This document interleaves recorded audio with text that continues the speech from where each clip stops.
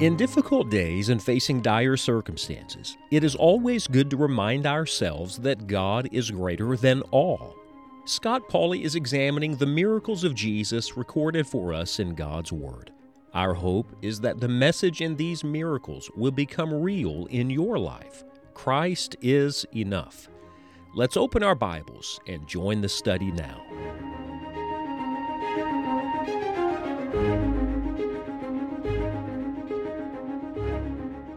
There's only one person that's ever lived on this earth that did all things well. Maybe you do something well, maybe you feel like you do nothing well, but there was one person that the Bible tells us did all things well, and that was the Lord Jesus Christ. And we come to that word today in Mark chapter number 7, a miracle that only Mark records for us. Mark is my favorite gospel writer. Remember, this is the gospel of action, and so Mark provides striking details about these miracles for us.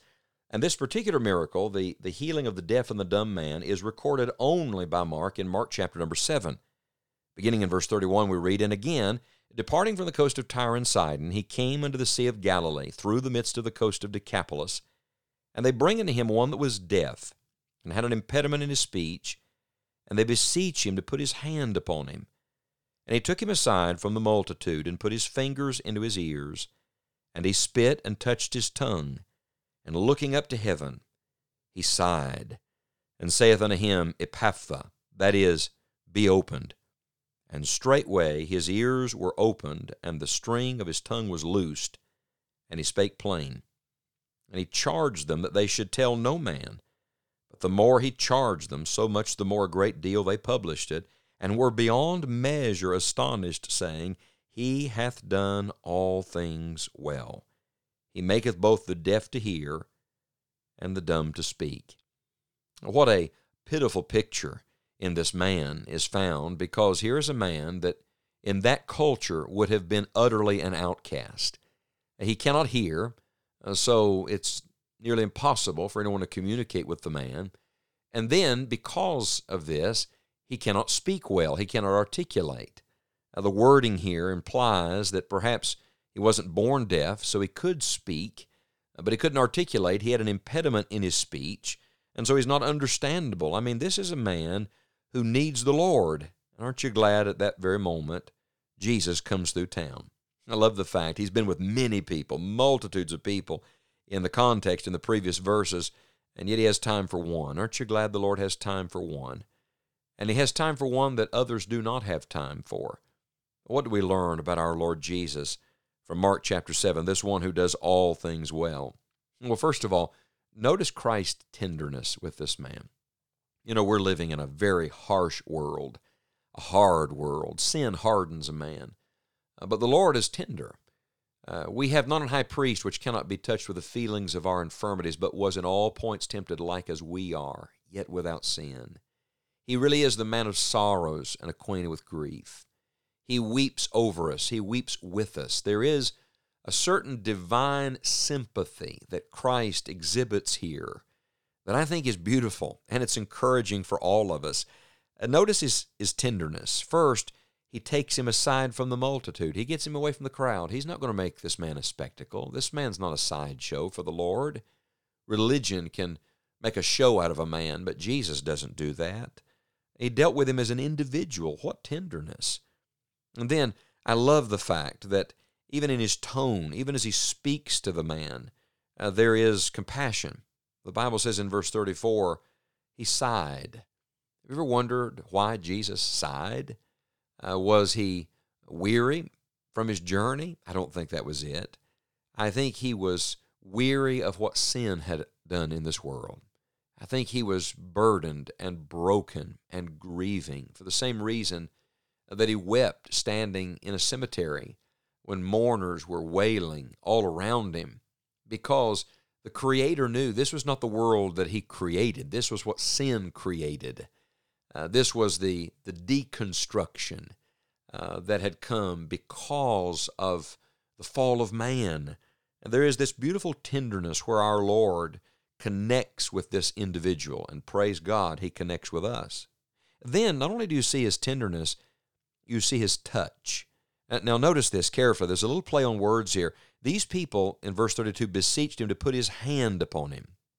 He's going to do that. He's going to touch him, but that's not all he's going to touch. No, our Lord Jesus, I love this, not only touches the man, he touches heaven. His touch reaches both directions. That's why Christ came, to connect God and man. Look at him on that cross. In one hand, he takes a holy, righteous God, and in the other hand, sinful, fallen humanity. He touches both heaven and earth. In his prayer, he touches heaven. The Bible says, looking up to heaven. So he's praying. But then he looks to the man. And the Bible says he put his fingers in his ears. He spit and touched his tongue. He touches the man. Isn't this beautiful? He touched the Father, and he touched this deaf and dumb man. Friends, that's what Jesus is doing today. He is our advocate, our mediator, our go-between, our intercessor. He touches the Father for us, and he touches us for the Father. And by the way, that touch was powerful. That touch was sufficient. That touch was miraculous. Yes, Christ is enough. The moment he touched this man and simply said this word, this Aramaic word is given here, epapha, be opened. The Bible says straightway his ears were open. I mean, immediately. And the string of his tongue was loosed, and he spake plain. So immediately the man can hear, and the man can speak plain. Only the Lord can do that. Only the Lord can touch someone that way. So we have Christ's tenderness. We have Christ's touch. But then here's Christ's testimony. And it was not a testimony he gave about himself. In fact, he tried to stifle some of the spectacular, if you will. But this was the testimony that the multitudes gave of him. In verse 37, they were beyond measure astonished, saying, He hath done, here it is, all things well. Friends, I want to say to you today, none of us do all things well, and most of us are doing most things poorly. And we're living in a world that is marked by brokenness, a sin-cursed world, fallen humanity, just like the world that Jesus was looking at, was touched by, and the world he touched. That's the world we're living in. And yet in the midst of that, Christ came with his divine sufficiency, with his power, with his perfect knowledge. Yes, Christ is enough. He hath done all things well. And I want to tell you that every person listening to me today, and the man speaking to you right now, we all need one thing. We need Christ. We just need Christ, because Christ is enough.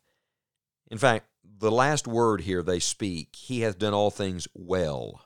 That word well is the same word for the word beautiful. He does everything beautifully. Do you remember what Solomon wrote in the Old Testament?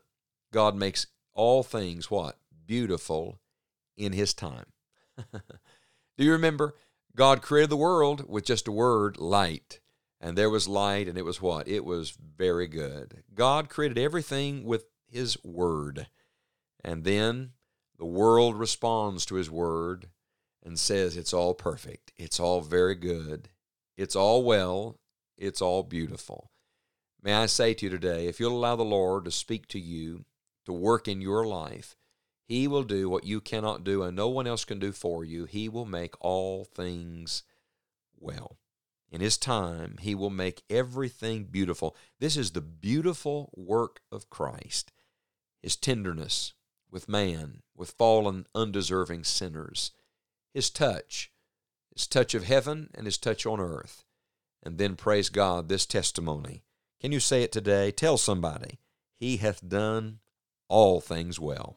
Christ is enough.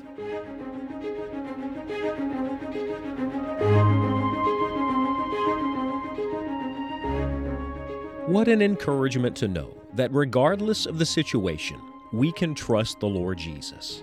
You can find a Bible reading schedule through the miracles of Jesus and many additional study resources at enjoyingthejourney.org.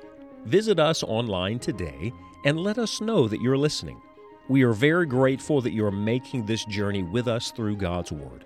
Until next time, remember this: Christ is enough.